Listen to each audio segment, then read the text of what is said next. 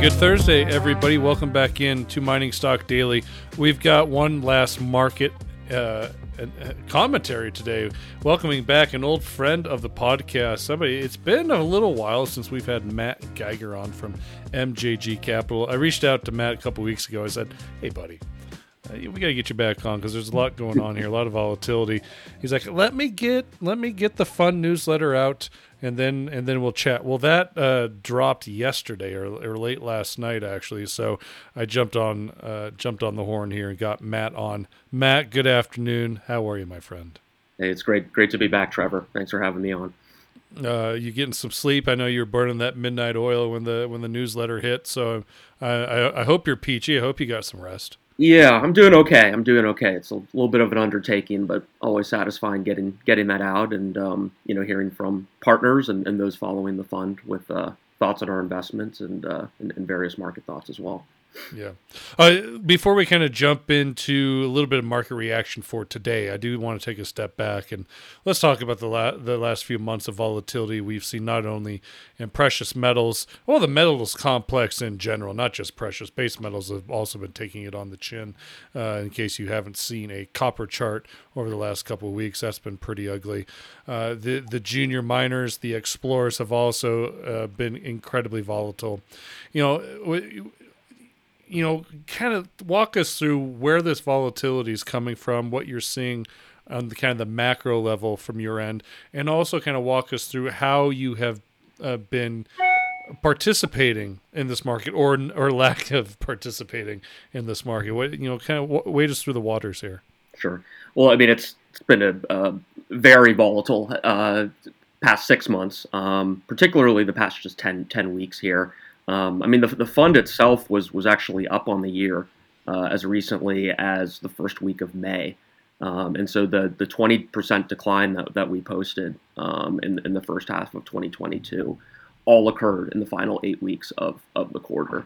So it's a pretty extreme drawdown. I would even say to the level where it rivals the magnitude of the and severity of the drawdown that we saw in March 2020.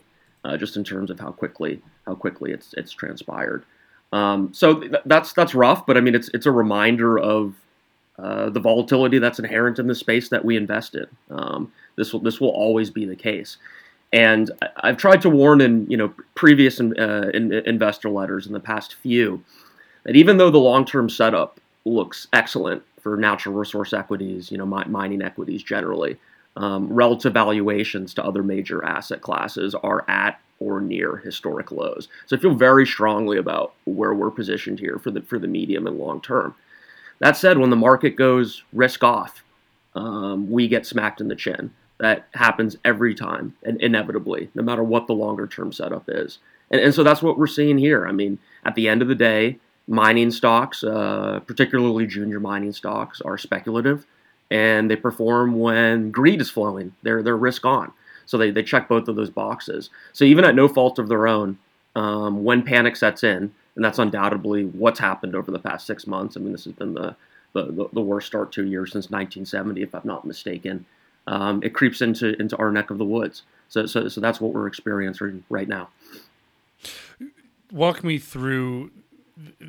So maybe the last 2 months have obviously been very brutal. You mentioned that.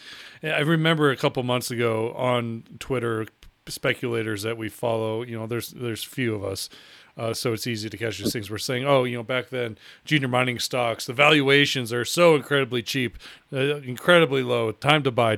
Well, if you loved them then, you're absolutely going to love them now. Because they're about 30 to 60% lower than they were 2 months ago.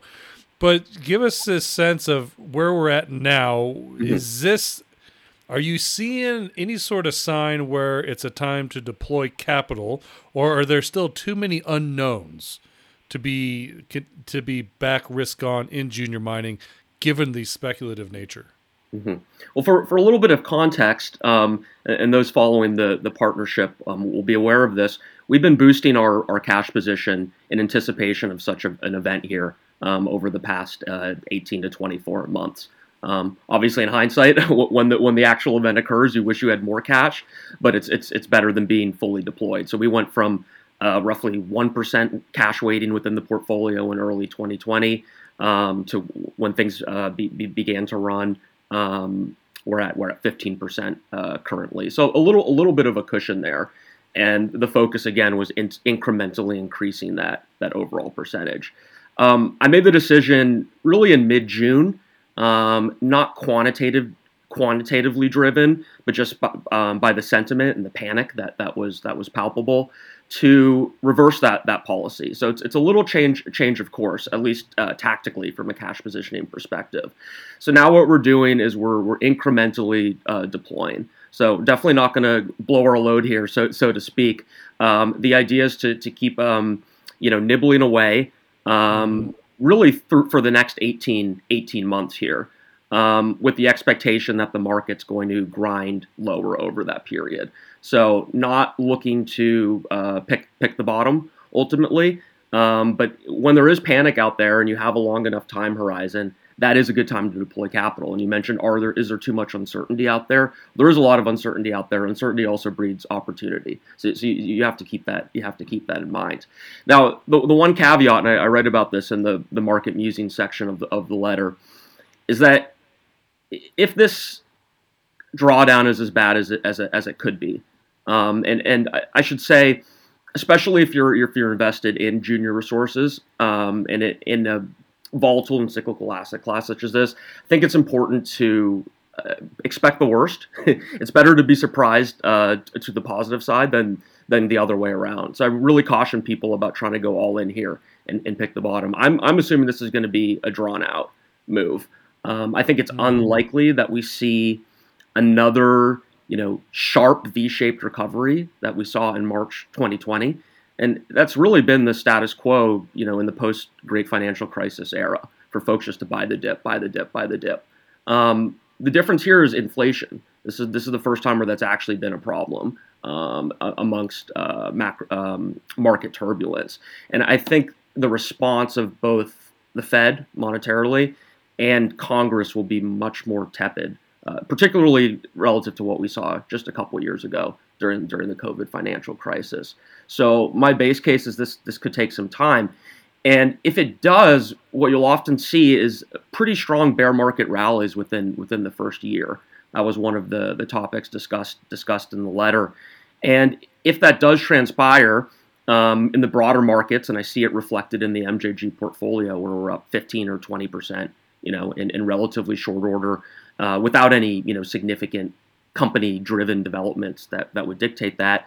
It might be good to bump up our cash position north of 20% and then switch back to incremental deployment.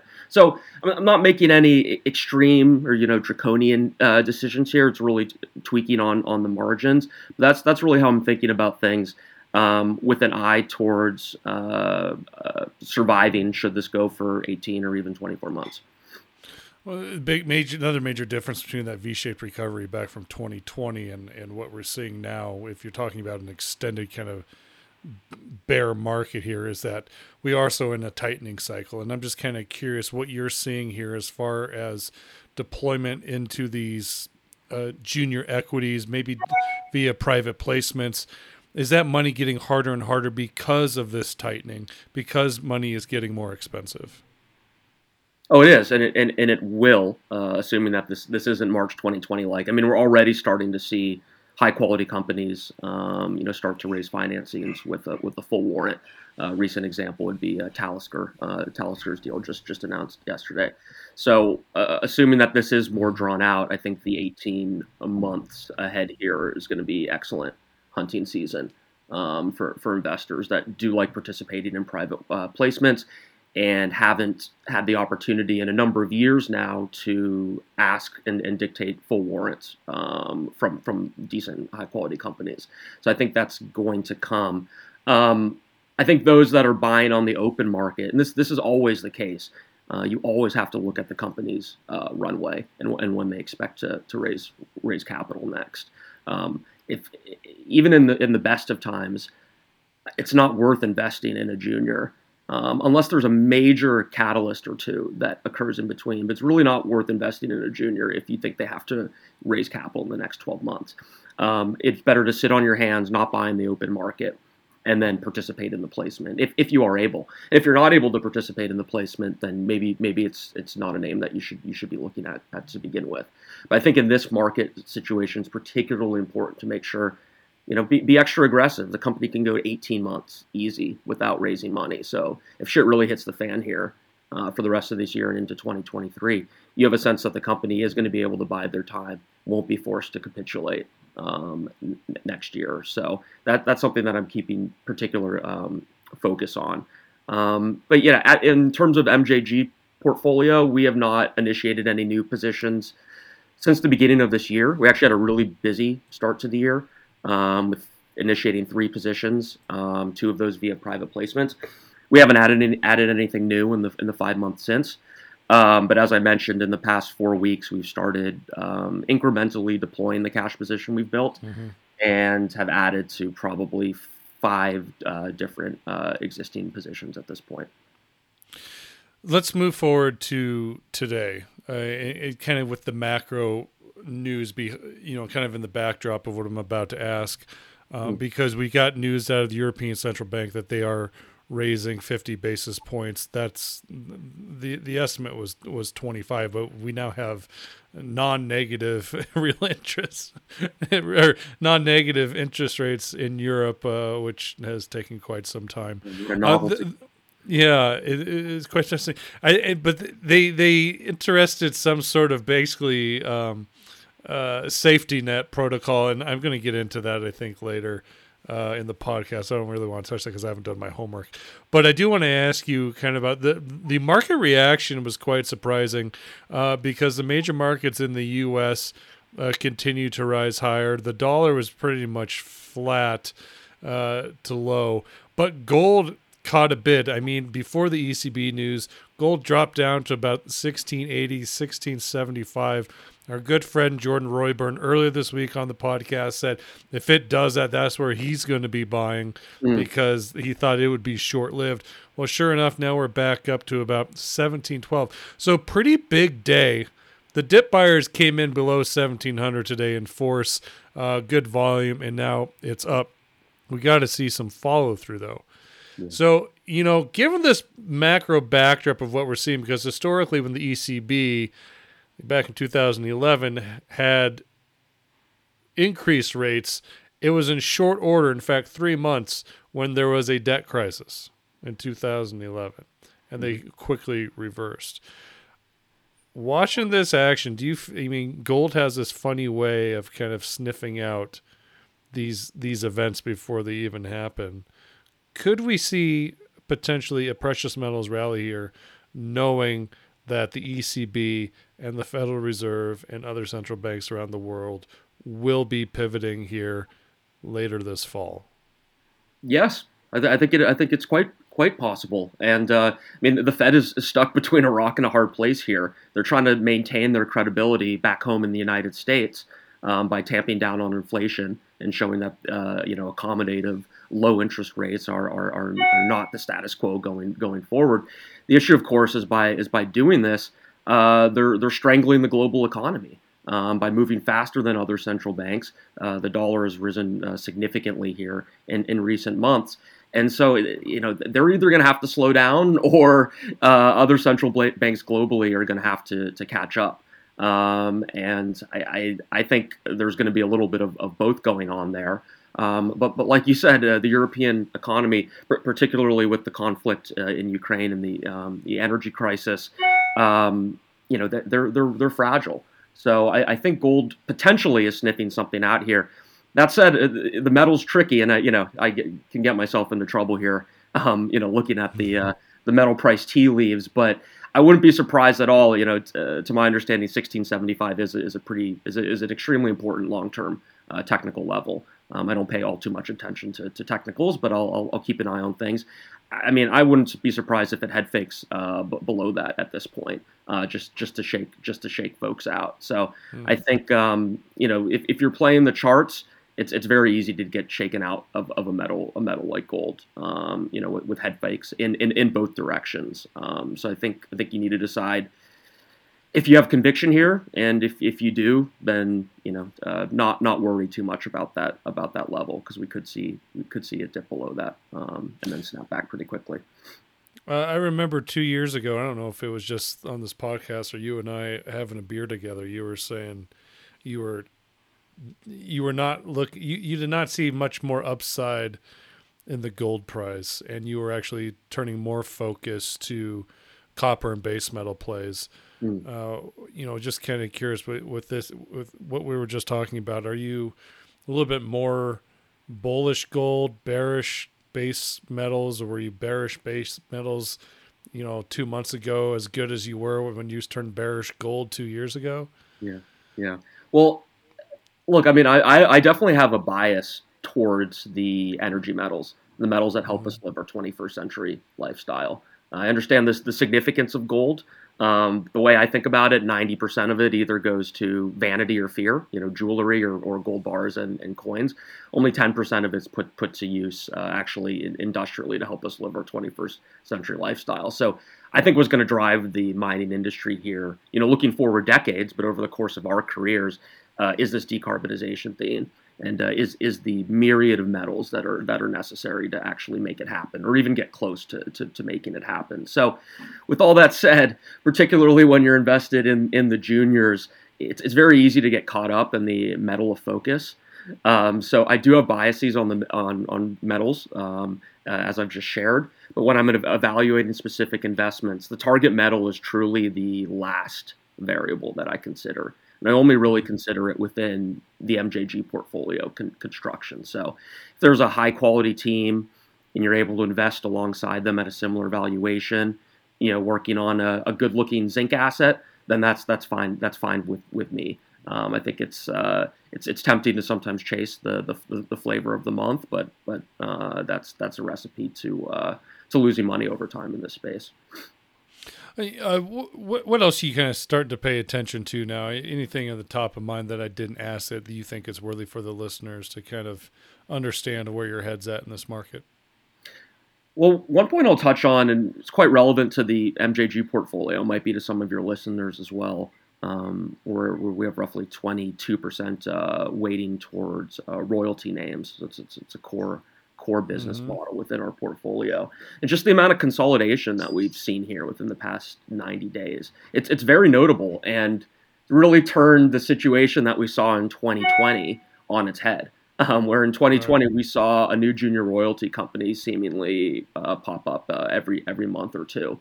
That petered off as precious metal prices peaked in late 2020. And we haven't seen really any new entrants come into the space, which from my perspective is a good sign. And then more recently, we've seen consolidation. It includes Nomad being taken over by Sandstorm. More recently, Great Bear, and Great Bear Royalties, and the acquisition by Royal Gold. And then most recently, the merger of equals of Altus Strategies and Elemental Royalties. And we're Altus shareholders. We have been for a number of years here. I'm quite excited to see that merger go ahead. I write about it in the back end of the MJG letter, but I think there's a lot of complementary aspects between those two stories. So I think consolidation is good both for the specific companies and the space as a whole. That said, I would note precious metal royalty space continues to be competitive. I think there's, in a general sense, potentially more opportunity outside of the gold and silver focused royalties. Companies that are focused on copper focused royalties, for instance, or nickel, or Altius, for instance. I love their potash exposure within that within their portfolio. Altius Minerals is also a position of ours that I've talked about publicly. Anywho, it's good to see. It's good to see a few less names on the team sheet here. Well, you're going to get a nice new, young, eager CEO in that merger from Elemental, as Fred Bell appears to be going to be taking the helm with that one. I'm really excited for him. He's really good, one of the good young guys coming up into those management seats, and I hope you share the same enthusiasm. Yeah, and he's known Steve for a while as well. They have complementing skill sets, so I think it's gonna work. It's gonna work very well there. All right, Matt, it's good to connect with you, my friend, and I hope you are watching closely how much strength that Chelsea back line is forming here in this transfer window, because it's it's looking pretty good. I don't know if Song's going to make it through. I knew you were going there. I'd watch out. Conte, Levy has opened his purse strings. Between Perisic, Richarlison, Basuma, I'm feeling pretty good about Spurs' chances this year. So I look forward to some more banter once the season begins here. You gotta appreciate that Spurs optimism this time of year every year. All right, Matt. Good to see you, my friend. We'll talk to you again soon. All right. Thanks, Trevor. That was fun.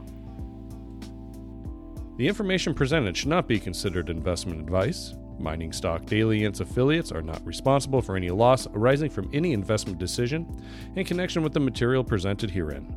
Please do your own research or speak with a licensed financial representative before making any investment decisions.